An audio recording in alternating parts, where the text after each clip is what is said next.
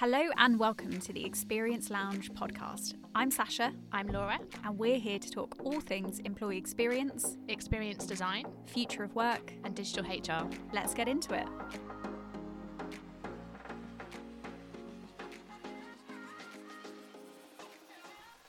Hello and welcome back to episode number 2 of the Experience Lounge podcast. Laura, how are you doing? I'm good. Yeah. Very good, thank you. How about yourself? Feeling good, actually. I will start by sharing with everyone that last night I had a very exciting Amazon delivery. What was it? I ordered disco lights. Thank you. Yeah, I can see you smiling and laughing and thinking, God, this is tragic. So I've ordered 2 disco lights because I'm moving, and I've decided that when we get to our new place, we really want to be like the fun couple. The fun, like, party house that Exactly. people want to go to on Sentosa. /hate. So, Yes. I was super excited. But it's also added a little bit of fun to my late night call setup because it's USB. So That's I can just better than a ring light. Exactly. I can just plug it in and be like, hello, employee experience is fun. Yes. Have you seen my setup? My friend was telling me that she has those lights for her Peloton, which unfortunately you can't get them shipped. The lights you could, but the bikes you can't get them here yet. But when you can, I'm going to get a Peloton and then get those lights because then it's basically like doing a Soul Cycle class in your living room, which sounds amazing. Yeah, it does. And smoke machine as well. Yeah. Maybe we could just buy one and then share it. We could do that. Yeah, exactly. Yeah. Fantastic. Okay, well, I hope everyone is doing really, really well.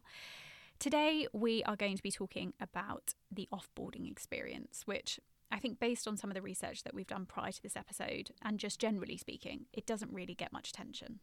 No, it definitely doesn't seem to get as much airtime as, say, onboarding as part of the overall employee journey. But it is a really important one, and I think a great topic for our first proper podcast, not the one that was where we were introducing ourselves. Exactly, yeah. So we thought we'd go for something that's maybe less common, as we've just discussed, but also something that's super important at the moment, just given 2020 and some of the really difficult decisions that organisations have had to make. Yeah. Offboarding is probably more frequent, and that experience from an individual perspective and from an employee perspective, it means so much more, I think. Yeah, and I think in a, like you sort of alluded to, in the COVID context where lots of organisations have, had to furlough employees or people have been made redundant, perhaps more than they would have been done previously prior to COVID, and obviously you still get some voluntary attrition. I think it is a really important experience in that overall employee journey, because typically what you would see is if employees aren't treated well when they leave, that has quite a negative impact on the organisation from a branding perspective, whether an individual might come back, but also potentially what we would describe as the TripAdvisor effect, where if you've had a negative experience, you then tell 10 people about that negative experience versus if you have a positive one. And that would really impact, an organisation's EVP. Yeah. So I think it is a really important, but what we sort of see from the research, sometimes underrepresented experience in terms of its airtime. Yeah, definitely. And I think in terms of EX investment and getting kind of buy-in for a project, it is more difficult to talk about offboarding because it's the end of the employee life cycle. So from an ROI perspective, organisations probably like, well, why would we invest in that? That's when someone's leaving. Why would we invest in making sure that experience is positive? Because, it's not quite the same as onboarding in terms of driving productivity and engagement and, reducing the retention risk. But it is so important. Oh, massively. And I think for some of the reasons that we just briefly touched upon, if you don't get that experience right, I think firstly, when you sort of look back on your tenure at an organisation, often you'll remember the sort of last bit of that experience. It's just naturally how our brains are wired to do that. So if that's a poor experience, it kind of leaves, I guess, a sort of a bad taste in your mouth in terms of that was the experience that I had. There's also the bit about there's a big opportunity, I think, for organisations to tap into their alumni. So if that is a great experience, you never know, if somebody was a good performer, you might want them to come back. Yeah. And a great sort of talent strategy and talent model is that people work at an organisation, they go away, they go somewhere else, get new experiences, new thoughts, new ideas, and then could come back and bring that into the organisation. And I think if it's a poor experience when you leave, that's obviously really unlikely to happen. The other is, I don't think we should underestimate the power of things like Glassdoor. So, employees will go out and they will rate an experience externally, and if they rate that negatively, that then does have an impact on attracting talent, because people will read on forums like Glassdoor, I had a really awful experience, actually steer clear of that company, that's not one that you should join. So I think from a sort of talent mobility perspective, it's quite a significant experience if you do get it wrong. Yeah, definitely. And to come back to your earlier point around going back to an organisation, I've gone back to an organisation. I've left and actually my exit experience was pretty positive, so I went back. And that was, I brought with me new insights, new skills, and also a fresh perspective. I felt pretty refreshed to go back. So, this growing trend of creating an alumni network and having someone responsible for keeping people engaged is really, really key. Yeah.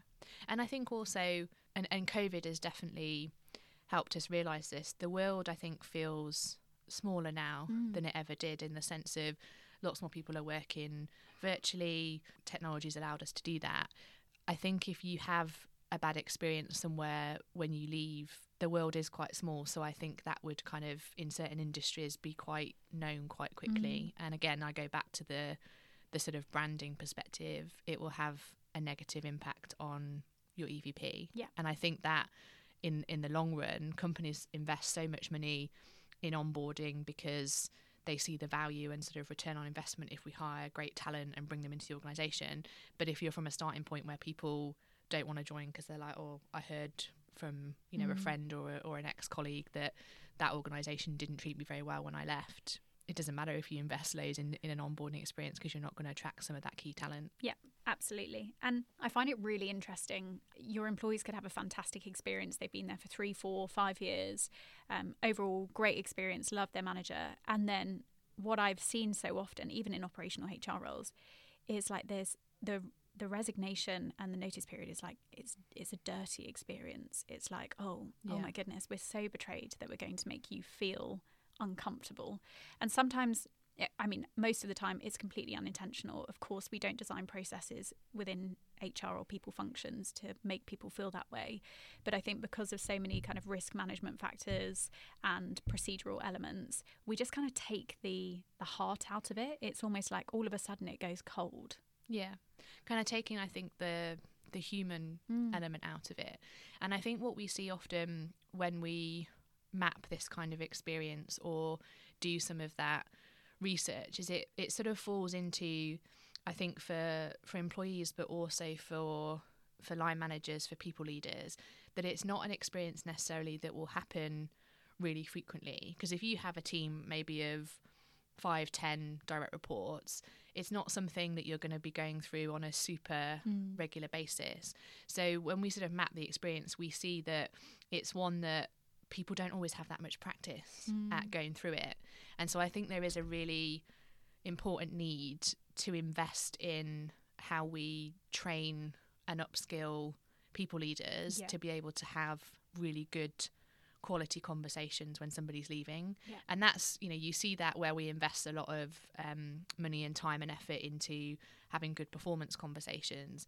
And I sort of see it a bit as an extension of that you want to have a people leader who, when somebody is resigning, they're treated with respect, they're treated that recognition of the service they've given to the organisation, regardless of whether, if you're the people leader, you feel that somebody, you're really upset that they're leaving, you're thinking in your head, oh, it's gonna be another role I have to hire for, they were great. I think sometimes people can get a bit defensive and take it quite personally. But because it's not an experience, I think, that happens that regularly, I do think organisations need to think about how do they upskill, train, make sure that people leaders are really ready. And equally, I would also say colleagues. So how many of us, when we were leaving previous organisations, might have done a bit of a Google for a sample resignation letter or looked at how to handle that kind of conversation. And I think it would be a real sort of brave organisation that showed how much they value the experience of somebody leaving and wanting that to be great because they can come back because of all the things, you know, we've talked about, that they even invest in providing that guidance for colleagues to say, actually, this is a natural part of a journey when somebody is at an organisation, and actually we want that to be a great experience when somebody leaves. Yeah. Totally agree with you. And I think there are a couple of parts in there as well. I think that maybe this will spark another conversation, but you know, the focus that so many organisations have on retention as a you know, as key data and a measure of a manager's success. I think we need to be a bit careful about putting so much pressure on retention. So I do agree it's important, and it does encourage managers to engage in performance conversations and make sure that people are engaged. But you know, we need to go beyond that and say, you know, when actually it is the right time for your employees to leave, there's no shame in that. And actually it's your role as a manager to do more to create a much better exit experience for all of the reasons that you've already detailed. And maybe that requires more training and investment on the people side. And as you say, kind of removing the shame, I think, is a lot of it is like, you know, how do we make sure that people feel comfortable asking questions about this? Or, you know, it was always the fear of, I need to reach out to HR to ask about what my notice period is. Yeah. Do you remember, like, having done that before, just how embarrassing it would be for some people? Or you'd get the request coming through and you'd be like, oh, maybe they're considering leaving. You know, there's so much secrecy that surrounds it. Yeah, and that's why I think we were reading, weren't we, ahead of the podcast, an article that was in Forbes, and the author there was talking very much about communication, I think, being key, and that's both with the organisation, I think, as a sort of collective, to the employee. So thinking about, what is that experience like when I hand back my equipment, or what does it feel like on my last day in the office? Do I feel like I was valued, that my service to the organisation was recognised? I think it's so easy to miss out some of those little things, like giving an employee a goodbye gift, or sort of making sure that you've communicated in good time to the organisation or the team that the people were working with that they're leaving. Yeah. I think sometimes it's easy to just sort of forget about some of those things. So we saw that communication, I think, is really key for the people leader, but I think it goes beyond that individual relationship. It's also, how does the organisation value that process? And I do think we talk a lot in our work that when we think from an experience lens, it's particularly those three functions around property, technology and HR coming together. And I think offboarding is a great example where those three functions really do need to partner well together, because there is the sort of practical things of handing back your equipment, which is obviously the technology side, where you sit, you know, particularly if you've got a fixed desk, that kind of act. I remember it myself when I left my previous organisation. I did have a fixed desk, and that sort of experience of like emptying it and kind of putting it all in your bag felt kind of quite momentous. So there's definitely, I think, a role for HR professionals to partner with the other functions from an experience lens. I think that's really key as well. Yeah, totally agree. So just to kind of maybe chunk this up for people listening as well, so we're kind of getting into those moments that matter, and I think we've agreed that there's some prep work to be done before people even resign, to make sure that they feel empowered to do so, and there's no shame in doing so, and managers know how to support. I totally agree with you across that kind of connected experience, because, you know, let's say if we take a typical 1 month notice period, there are so many different ups and downs during that, right? So you start that grief cycle as well as an individual. And I think I did a webinar a couple of months back now where we spoke about the offboarding experience, and one of the big things there was employees grieve leaving an organisation. You go through that sort of, it's like a breakup. Yeah, it's like that. It's that kind of change curve as well that you see, the grief curve, similar kind of, the Kubler-Ross, I think I'm saying that right. Yeah, exactly. So that all happens, and often it's condensed within like a 4-week time frame. So when people resign, they start going through that cycle, if not beforehand, and that continues post that last day. So, you know, there is an argument to say as well, is there a place for a post last day communication strategy on behalf of the organisation to say, look, a week after you leave, we're going to reach out to you and just say, thanks so much for your, rather than doing it on the last day, because that's quite overwhelming, like a week past that, personal email address, you know, thanks so much for your contribution to the organisation. Can't wait to have you as part of the alumni network. Yeah. And I think even a sort of, how are you doing? Because there's lots of scenarios where if it's a voluntary leaver, or if somebody has been furloughed or they've been made redundant, they're all things that there would be that emotion and that kind of grief of leaving, and you will go quite up and down. Like, I think lots of people, as they're thinking about leaving and they've handed in their resignation, always have that sort of, oh, was it the right idea? Yeah. Am I making a mistake? So I think reaching out post the person leaving, I feel really shows from an experience lens that the organisation cares, and that they value the person's contribution to the organisation, definitely. Yeah. I'm smiling because I want to bring this up. I think this is very similar to a breakup. I think so. Like a relationship. Yeah. You know, this is not a relationship podcast, just to clarify. But, you know, that whole post-breakup, keeping in touch, that's a sign of a healthy breakup. That's a sign of we had a good relationship, and so we can continue the conversation, or at least check in on each other to make sure we're doing well. Okay, yeah. So it's the same kind of sentiment, isn't it? It's that support network, but without it being too structured that employees are kind of like, well, I left you a week ago, stop emailing me like I'm still an employee. So I think that's really important.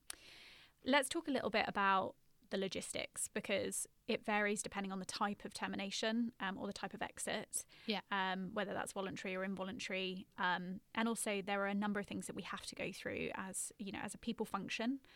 We have to follow certain steps to take someone off payroll and manage risk and those kind of things. So how do you think we could improve that experience or that process? I think it's looking at it from a human lens, and I think working on the basis that if somebody, particularly if they're in the voluntary leaver bracket, then they have delivered, I imagine, a number of things. They've worked really well, performed well in the organisation, and you want to trust people, I think, to the end.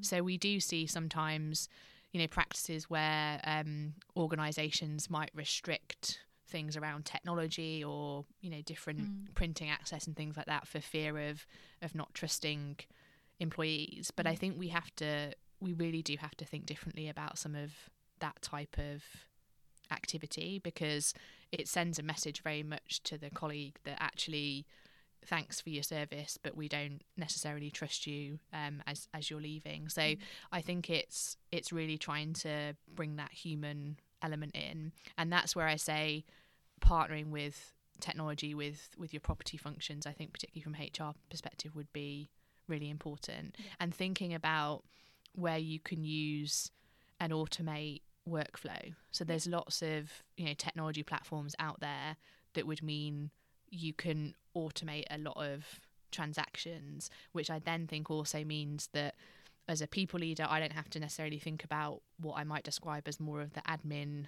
type activities, and instead I can focus on quality conversations, making sure that the person feels valued right up until the end. And I think that's where also making sure from a HR perspective there's either a sort of pulse survey, exit survey run, or if you've got the resource to be able to do exit interviews as well, I think they're really powerful, getting that data and insight too. Yeah, I totally agree with you. The digital piece, I think, is really key. If you can make it as easy as possible and as efficient as possible, that takes away some of the burden on, as you say, the manager, the employee, and on the people function. I think the other thing, kind of alluding to what you've already touched upon around empowering people to be able to resign, almost, or being a bit more transparent about what that process looks like, being upfront about the process that people are going to go through over the 4 weeks, I think is really powerful. So one of the clients that we've worked with over the last couple of months, we've looked at the offboarding process and kind of said, okay, if we can spell out for people what that journey is going to look what like they're going to go through as like a micro experience, it sets expectations. There are no surprises, because again, as we've already said, it's a very emotional experience, whether you're leaving on good terms or bad terms, and you just want to be able to set expectations, and people prefer knowing what to expect, right? It's a control thing as well. So when people are out of control of an exit experience, they're more likely to be a little bit more hostile, have, a bit more of a surprise when certain things come their way, or when emails get cut off, or when they're, taken off of meetings, or communication goes out, that's going to create a negative experience. So I do think there's a lot of value, in addition to making it kind of streamlined and digital, to being very transparent about, okay, you've just resigned, here's what you can expect. Yeah, definitely. And I think it's different for sure to an onboarding experience, but I do think there are some similarities in terms of being clear with employees at what point in that experience or that process are they going through, and like you say, what to expect next, because really you want an employee to do a good handover. If there is somebody either maybe internally going into that role, or they're recruiting externally, you want, if there is the option to do a handover, that person feels still committed to doing it. And I think all of those things, showing that you're laying out what's going to happen, that the organisation is supporting the person to leave. And I remember it's a few years ago now, so I'm not sure if they've sort of built it further, but Accenture used to have quite a comprehensive alumni network, and they sort of found that network was a great way also, not even for just people returning, but for them to recommend people to join the organisation. So almost that direct hiring by employee referrals, but ex-employees who had worked at the organisation. And I think if you have the experience as a poor one, then you lose all of that opportunity for the alumni, for as we said, people rejoining, but also actually that, I might have worked for an organisation and I think it was a great organisation, I had a great experience when I left, and I'd recommend, you to work there. That sort of stuff doesn't happen if it's a poor experience. Yeah, absolutely. And I had the same thing at KPMG. So I'm obviously ex-KPMG, and I still get the alumni newsletters which say, these are the roles we're hiring for, who would you put forward? And so I think it's a great sort of model, right? In terms of, if you think from an ROI perspective, that saves an organisation a heap of money because they're getting direct hiring, and also you would trust, you would think, people that have worked at the organisation and their view of who might be a good suitable candidate for the role. So it's win-win in that sense. But you obviously lose all of that if it's a poor experience for people. And people that worked at your organisation know the culture best. Exactly. So they'll know who would be a good fit. culture fit. Yeah, exactly. No, I totally agree. So just thinking about a couple of points as well, and maybe covering off some tips and hints that we want to share. What about the last day? How do you think organisations should manage the last day? I think it's a really important one. It can feel, I think, overwhelming for a colleague, because it's sort of the accumulation of that notice period, and by then you will have, done your handover. But I think it's some of the things that should have happened prior to that final day is that people know that the individual's leaving. I think sometimes you see, I don't know why, if it's almost sort of a worry that if we communicate too early, then I don't know what people think are going to happen, but sort of making sure there's enough time that you've communicated the person is leaving. And actually, I think a last day should be something that creates a good lasting memory. So I think it should be something where maybe the person's handing in their equipment earlier in the day. There's not an expectation that they're trying to rush to do things towards the end. And I think something that's really personal, like if you're face to face and you are in the same country as your team, like taking them out for a final lunch, or getting them to spend some time with the team to say goodbye, giving a gift, those kind of things I think are what you want to be doing on the last day, not sort of trying to rushing through that experience, because I think that can feel quite overwhelming for people if it's too much on that last day. And I think a lot of that comes back to the manager enablement around how do you plan time, and how do you sort of know, so as we said, rush. With a workflow kind of enabled approach, how would you know what sort of tasks need to be done? And that means, because like we said, it's an experience that doesn't happen necessarily that regularly for a manager. So if you've got that workflow enablement, the tasks that people need to complete, I think that will really help to sort of guide and say, this is what we'd be expecting you as a people leader to do when, so that they can focus on making sure that that's a great sort of last connection, I think, to the organisation before you then go. Yeah, definitely. I think to kind of throw this one in there. Those last day experiences, and that maybe less so the build up and kind of the admin handover and tying loose ends up, but the last day experience is quite challenging in a remote environment. And I say this as someone, I left KPMG when I was in, well, lockdown pretty much. And, it, you know, had a great experience, but it was a weird experience. It was different because I almost felt like I didn't get closure. Does that make sense? It does. Like I didn't feel like, you know, that last you walk out the door and you leave all your stuff. No, I didn't walk anywhere. I walked from my study into my lounge to go and grab a someone glass probably of wine. came and collected your laptop. Exactly, and organise a courier. So it's different. So there is an added layer of complexity when it comes to that remote offboarding experience. And I think we need to dedicate even more time to thinking about how do we craft that last day when you're not in person. And I guess a few things would be, I still think it's important to make a fuss. I still think it's really good to do like a virtual leaving celebration. You know, people got really creative at the beginning of the pandemic, and less so now, but you know, quizzes like you know, here's 3 years in your life at X organization, you know, a walk down memory lane or something like that. I think even though it's remote, still try and do something to mark the occasion, and try and provide that closure as much as you possibly can.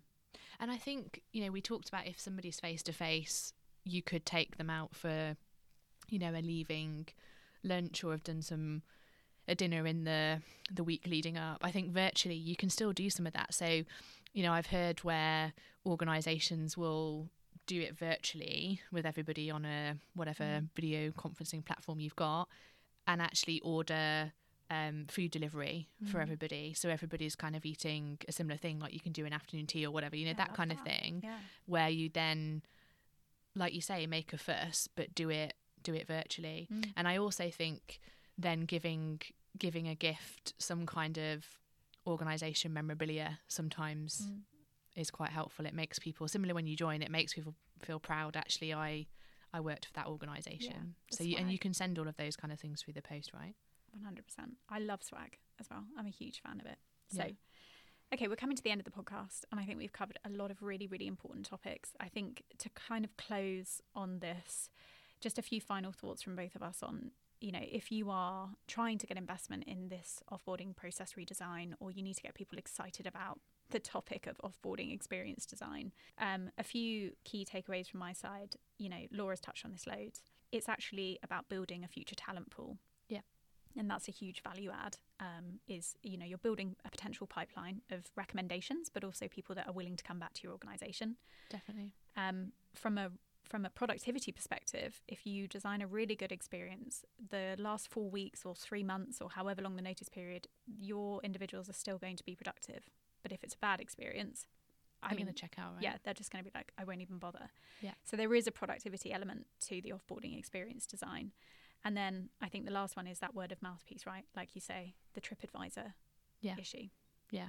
I think I would add, if you're thinking about this as an organisation, lead with data.